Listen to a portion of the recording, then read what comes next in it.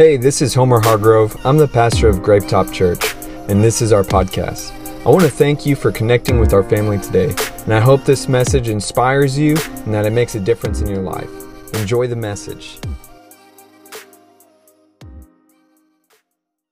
Welcome to Grapetop Church Online. I'm your host, Homer Hargrove, and we are continuing our series in True Self-Care. And today is actually the last message of this series.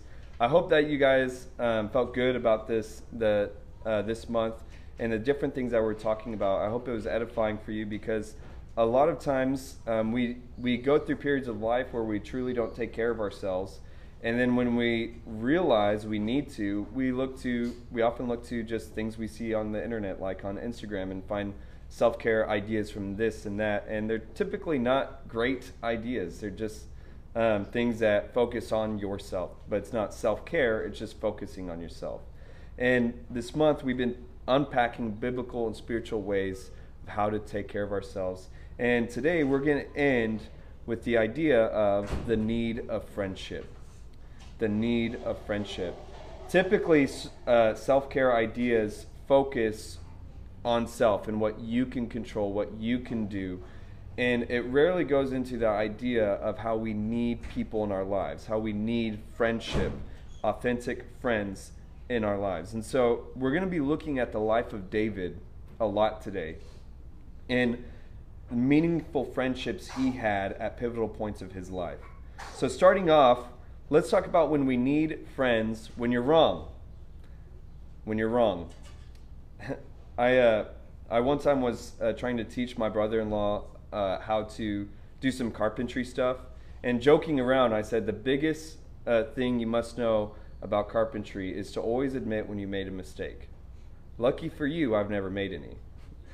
It's a little joke, because everyone makes mistakes, and it takes a true friend to stop you from making the same mistake twice. It takes a true friend to stop you from making the same mistake twice. There's so many different proverbs that I could list that talk about how a genuine friend will correct you, and how enemies will flatter you. But I want to look at this story of David. In this moment of scripture we're about to read is right after David committed probably the worst act of his lifetime that we see in scripture. And that's the moment where he not only committed adultery with Bathsheba, but he covered it up by killing her husband. And this is where it picks up after this period where he just tries to brush it under the rug. Her husband dies, and then he takes Bathsheba to be his wife and try to just father this child that they had, that they were going to have, with no one knowing what really happened. It says that Nathan the prophet came, and he gave him this long illustration of a story of someone that had many lambs that stole a poor man's lamb. And by the end of the story, the prophet shared this story to David. It says at the end, "Then David's anger burned greatly against the man, and he said to Nathan, 'As the Lord lives, the man who has done this certainly deserves to die. So he must make restitution for the lamb 4 times over, since he did this thing and had no compassion.'" So Nathan shared this whole story about just mere lambs, mere livestock, and it got David so upset.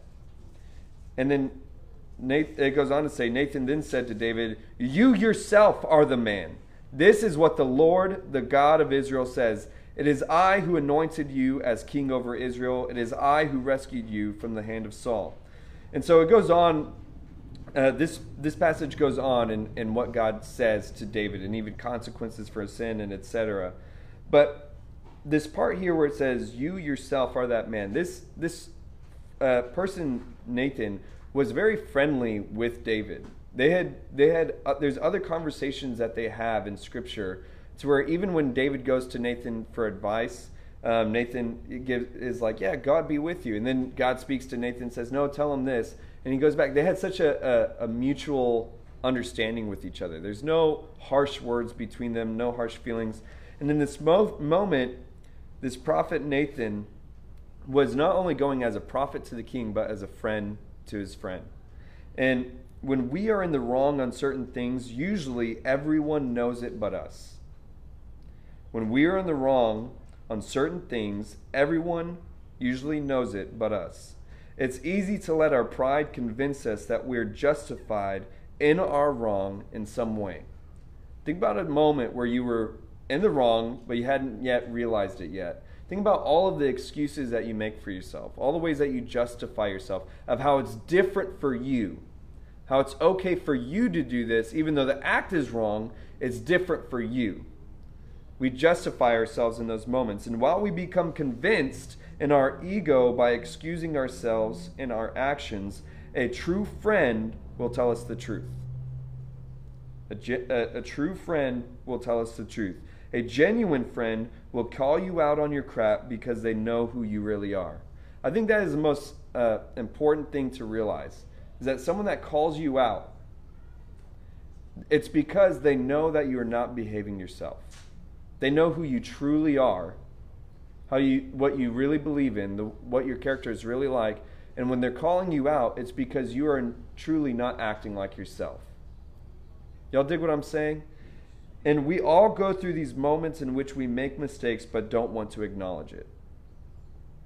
And this process always changes us into someone we're not.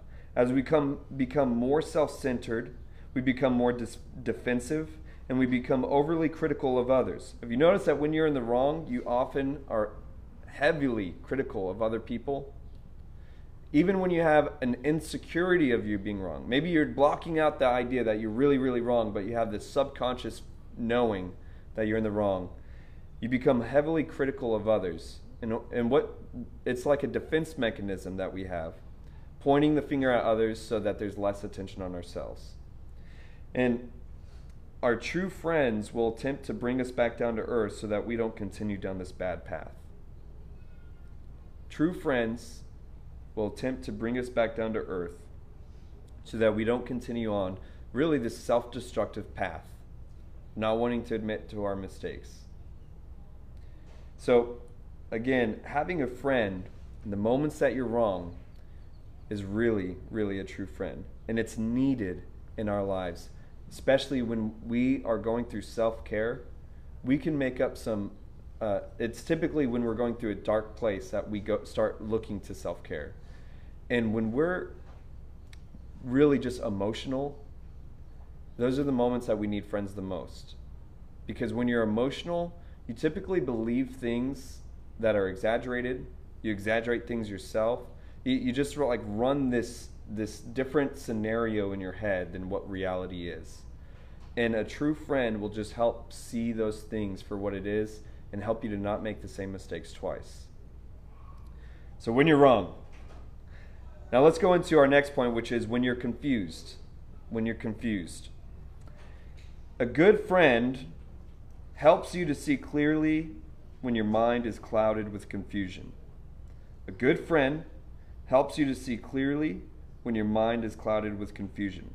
Now I want us to look at another person that's very close to David.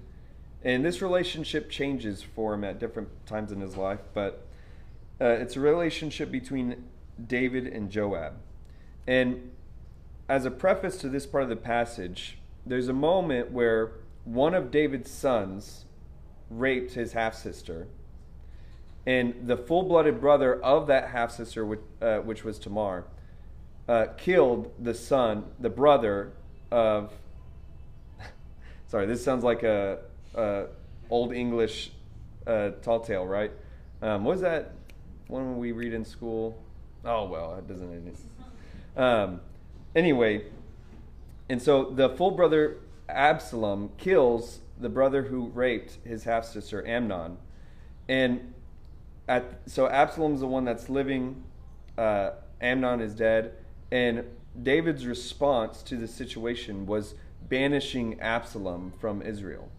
So he's having to live outside of the city walls. And while this is all happening, and his son is far away from him, it's his son at the end of the day. And he is in this confusing moment where he misses his son. He loves his son, but he has had to banish his son, and he's in this like place of conflict and confusion of not knowing what he needed to do, not knowing what he should do. And it says in this part of the story, now Joab, the son of Zeruiah, perceived that the king's heart was drawn toward Absalom.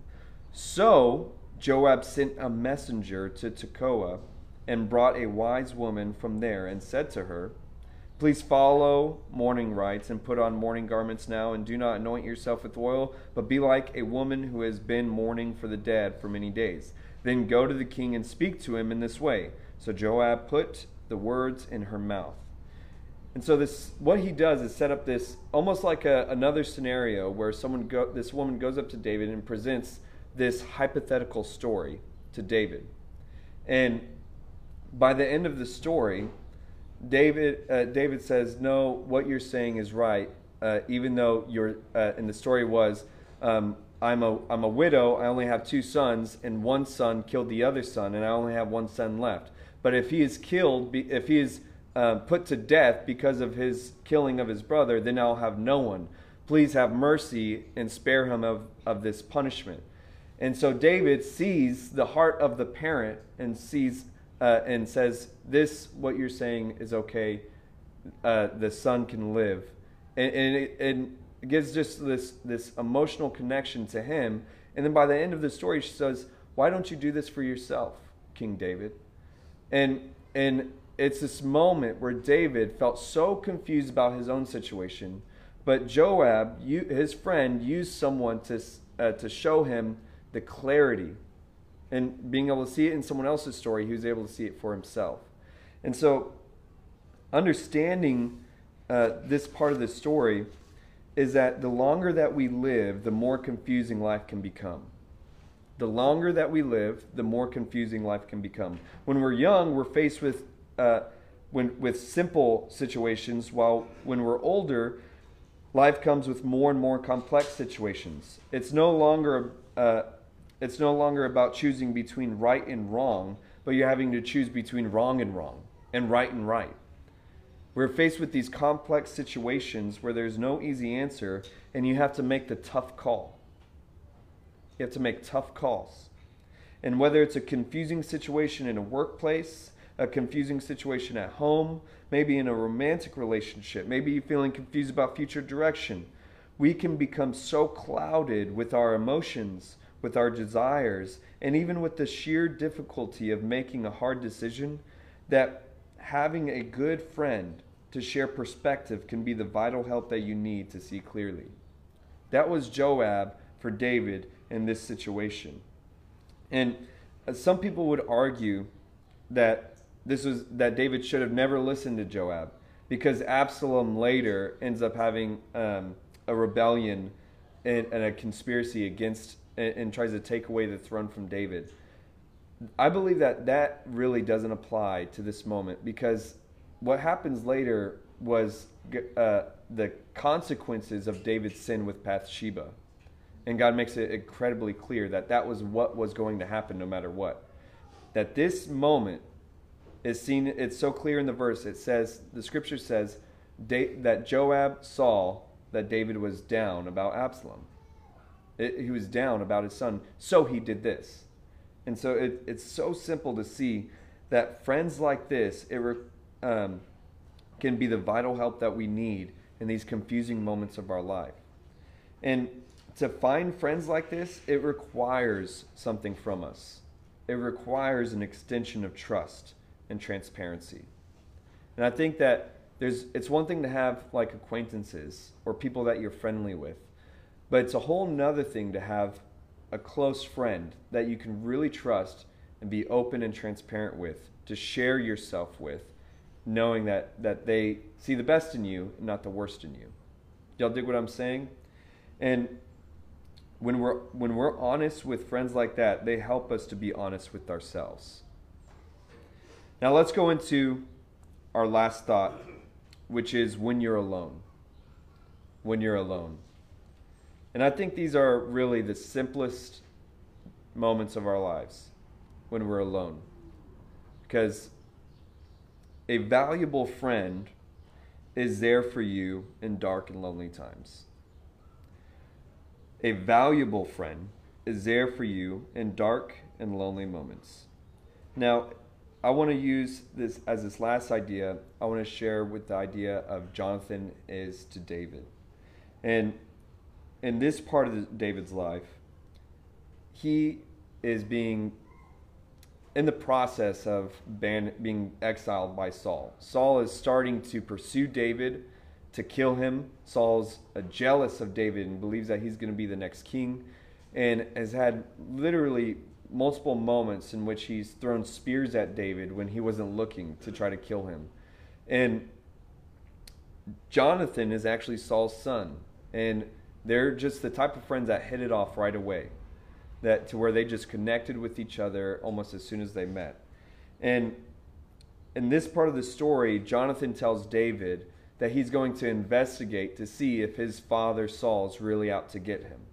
And in this moment, David doesn't really have anybody else. No one is looking to be close to David because of this relationship to Saul. No one wants to be close to David because of this relationship between him and Saul. Saul is out to get him, and so the king wanting to kill him, no one wants to be around David. And so this is already an isolating moment. Jonathan is the only close friend he has that he can truly trust. And it says at this part of the story, when the boy was gone, David got up from the south side, and then he fell on his face to the ground and bowed 3 times. They kissed each other and wept together until David wept immeasurably. Then Jonathan said to David, "Go in safety, since we have sworn to each other in the name of the Lord, saying, the Lord will be between me and you, and between my descendants and your descendants forever." So David set out and went on his way while Jonathan went into the city. This is a moment where it says David wept immeasurably. He wept immeasurably. And I want you to think about those moments of your life. And the only person there for him in this moment is Jonathan, this valuable friend of his. And I believe that the people that are not there with you in these dark and lonely times doesn't mean that they're not your friends. But for Jonathan, this is where his value is seen. We have friends that can help us when we're confused. We have friends that can help us when we're wrong. But this friend that is with you when no one else is, this is a friend of value. They are a valuable friend. No one else around except for them. And while he is weeping immeasurably till he can't cry anymore, his friend is the only one there to comfort him. And notice that while David is breaking down, Jonathan's not doing anything. He's just there with him. And see, it's those kinds of friends that can just be with you, not have to say anything, and just be with you in this dark and lonely time so that you don't have to bear it alone. Jonathan's not even trying to encourage him. He's not trying to fix him. He's not trying to share the bright side. He is just there with him. This is a powerful, powerful display of a valuable friend. And it is these darkest and loneliest moments that we see the insurpassable value of having a friend like this. When we aren't even looking for help, it's in the moments that we're not even looking for help anymore, but simply someone to be there with during it all, not having to bear it alone. And while we can't exactly control what our friends do, we can decide what kind of people we surround ourselves with. As I'm talking about all these different ideas of friends, you might be thinking to yourself of specific people that were there for you, that was these kinds of friends for you in different moments of your life. Or you might be looking back and thinking, well, I don't feel like I had anyone during any of these moments. But when you look at those times, it's not that you didn't have people you were friendly with, but it was this real friend that you can confide in. Those can be hard to find. And I believe that while we can't control what these friends do, we can control what kind of people we surround ourselves with. And it makes me think about when I was in a ministry internship, and we were all very young. Everyone was fresh out of high school, mostly, and there's certain people that a lot of people were very friendly.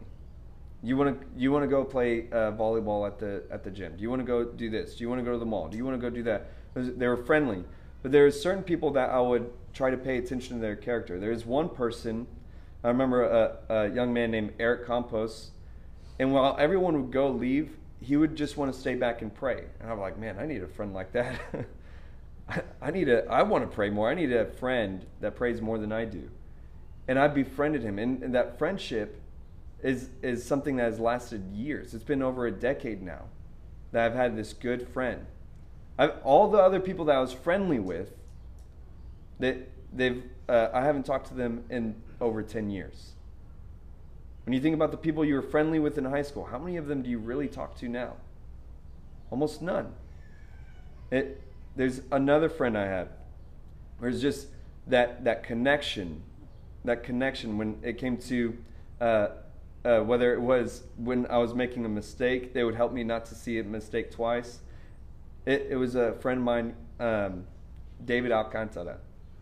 And he was one that would, I remember the first time someone ever told me, he was the first person to ever tell me, man, you're just way too critical. And I was like, what? How could you say that? I was only, 18 at the time, and no one had ever told me that.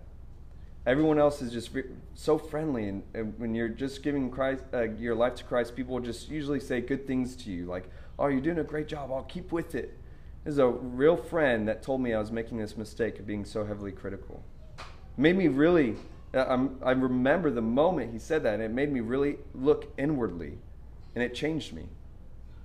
And one other friend I had, Harry Bernard, and he was a friend that in moments where I felt like everyone else was gone, I was alone, he was the only person that would pick up the phone. There would be a list of people I would try to call and just get the voicemail. When I would call him, he'd pick up the phone. And see, these are 3 friends that I've had, all pivotal in different moments of my life. And I'm telling you that there were moments in my life where I would notice qualities, character within them, and I would seek them out. I use that as an example to say to you, don't look at yourself and say, oh, I don't have any friends. But look for the people around you that you could just take a guess of being a good friend by the way that they act, the way that they talk, and seek them out. Acquire friendship. Show yourself friendly. Because the other part of this is think just for a moment of every time that you could have really used a friend like these in your life, and the idea that you can allow yourself to be truly used by God by being that blessing of a friend for someone else. Maybe you feel like you can't find friends like that. You could be a friend like that. Does it take a special connection to be this kind of person for someone else? I want you to think about that for a moment. Sometimes we can be so vain in the way that we view people. We think that, oh, we're too different to be friends. We have different interests. We have different ideas. But at the end of the day, are you able to be a friend for someone? Maybe you don't feel comfortable to confide in them, but could you be a person for them to confide into? Maybe you could be the person the only person there for them. It doesn't mean that they're going to only be the only person there for you, but you could be that friend for them. And I believe in Scripture when it says that when we sow, we will reap. And we want these meaningful and vital friendships in our lives, but have we sown that kind of friendship into other people? Y'all feel what I'm saying? I want to share this last scripture in John chapter 15. This is right before Jesus goes to the cross. And it says this: "This is my commandment, that you love one another, just as I have loved you. Greater love has no one than this, that a person will lay down his life for his friends. You are my friends if you do what I command." Emphasis real quick. No greater love than this, to lay down one's life for his friends. I want you to really think about this for a moment. when you are this kind of friend, the kind of friend that we talked about today, it takes some energy, it takes some intention, it takes a giving of oneself. It doesn't mean all of yourself. At the end of the day, it's not that much, but you have to give something. You are laying down your life for somebody else, in the same way that Jesus has laid down his life for us. That's really what God has called us to, is to be this kind of friend for others. And in turn, we will have that kind of friend for us. It goes on to say, no longer do I call you slaves, for the slave does not know what his master is doing, but I have called you friends, because all things that I have heard from my Father have made known to you. You did not choose me, but I chose you, and appointed you that you would go and bear fruit, and that your fruit would remain, so that whatever you ask of the Father in my name, he may give it to you. This I command you, that you love one another. You know, this is a really powerful moment in which Jesus is saying, I command you, love one another. And have we not gone through the motions of church before, of in and out, meaningless relationships, of not really connecting with the people that we go to church with? We just get what we came for and leave. But I want you to think for a moment, when is the last time that you've truly connected with somebody at this church, at your home church, at any church? Think about the last time that you really connected with someone to where you'd call them friend, where you extended yourself or someone extended themselves to you. And I don't think that it should be that hard as the church for us to find these kinds of meaningful friends. We have fallen short, and I'm not just talking about Gravetop, I'm talking about church in general. We as Christians have fallen short of being of this commandment of love one another. You know, so much scripture talks about how we're to love people, but it emphasizes especially those of the faith. It's saying you're supposed to love everyone, yes, but especially those within the church. It's saying start there. And oftentimes we try to find anybody not going to church to show some type of love to, and we ignore the very people that are at church.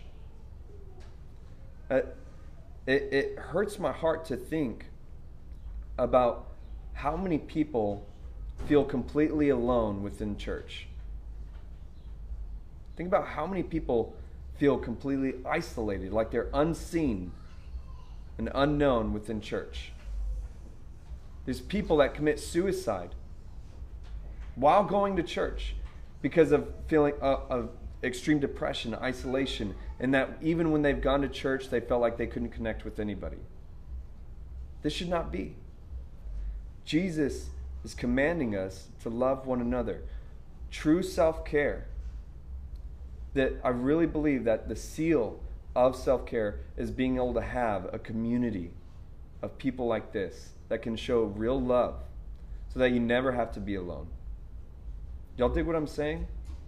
I could go into story after story of personal accounts of people that I would witness, talk to, and see that were actively trying to go to church but felt like they were getting nowhere because no one would talk to them. It was just like, hi and bye. God bless you. Yes, brother. Yes, sister. Okay. And this superficial bubble of behaving like we're connected when we're really not. Jesus says, I command you that you love one another. Lay down yourself. Be willing to sacrifice a little bit of time to have a conversation with someone. Y'all feel what I'm saying? This is the only way that we can grow in an authentic community where people truly can feel at home, truly feel connected with one another, and go past this superficial church phase and really feel loved and accepted. I believe that more people have left God, have left the faith, have left Christ not because of anything Jesus or God has done to them, but because of extreme neglect that they experience at church. Jesus commands us, love one another. And with all that being said, when there's no one else physically around us, I believe this moment where Jesus calls us friends should remind how true and great his love is. The moments that we can reflect and thinking that God, the way that we could value friendship here in this world, that your Creator says, I see you as my friend.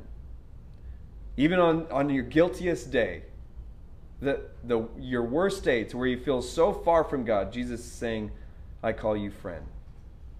It's a beautiful, beautiful thing that almost feels unbelievable. Jesus calls us friend. And all he's saying in Scripture is like, I have called you friend, now be friends with others. It's crazy how relational our God is.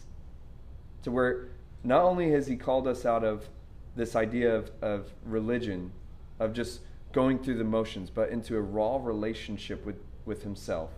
In the same way, he calls us to behave with others out of the superficial religious show of friendship, but into an engaged relationship with one another. I want us to all bow our heads and close our eyes. I know that I said a lot during this message, but I want to ask a couple things in this moment, an attitude of reverence. If you're here and maybe you're at the place where you've never really seen Jesus as your friend, like the way I'm talking about, the way the Scripture is talking about. You've never seen Jesus as this relational person. You've never seen God in a relational way. It's always been just going through the motions, checking off a list, trying to make sure you got everything in a row so that you and God are right. You've never really seen it as a relationship. And today, you want to really engage with your Creator, with Jesus Christ, in a relationship like this, where he calls you friend for the very first time. With every head bowed and eye closed, I want you to raise your hand. Amen. I see your hands. The Bible says in the book of Romans that if you believe in your heart and confess with your mouth that Jesus is who he says he is, that surely you shall be saved. What it's saying is that if you are genuine about it and simply talk to him yourself, that's all it takes to start this relationship. That's all it takes to start this kind of journey. The word repentance often gives us the scary, critical idea. When it's actually translated, it means simply to change directions. We were walking far from God at one point, and in this moment, we're deciding to walk close to God. It's a change of direction. You don't need me to lead you through a pretty prayer. You can just talk to Jesus yourself and tell him what you want from this point forward between you and him. Now, for the rest of us, if you're here and God is putting it on your heart, the idea of being this kind of friend that we talk about in Scripture today. I know that we all need friends like this. But if you have it on your heart that God is pressing on you to lay down your life, to be a friend like that we talked about today, to love one another, with every head bowed and eye closed, I want you to raise your hand. I see your hands. God, right now I pray that you would work on these people's hearts, that you'd soften all of our hearts, but that you'd give a clear direction and motivation to these people and what it means to actively be this kind of friend to others. That you'd open their eyes to see people in need, and that you would give them the right words to say, the right things to do, to share the love of God with others in this way. We trust you and we surrender to you. In Jesus' name, amen. With that being said, we're going to go into a time of worship, but before we do, we're going to sign off online. Thank you guys for being a part today. We love y'all so much. Have a great rest of your week. I hope you enjoyed the message today. If you did, there's a couple things that you could do to connect. First is to subscribe to our show so that the most recent episode will always be in your feed, ready when you are. And second is if this ministry has impacted you and you'd like to help us continue to reach others, you can click the link in the description or visit our website, gravetop.com, and you can give now. I'll see you next time on the Gravetop Church podcast.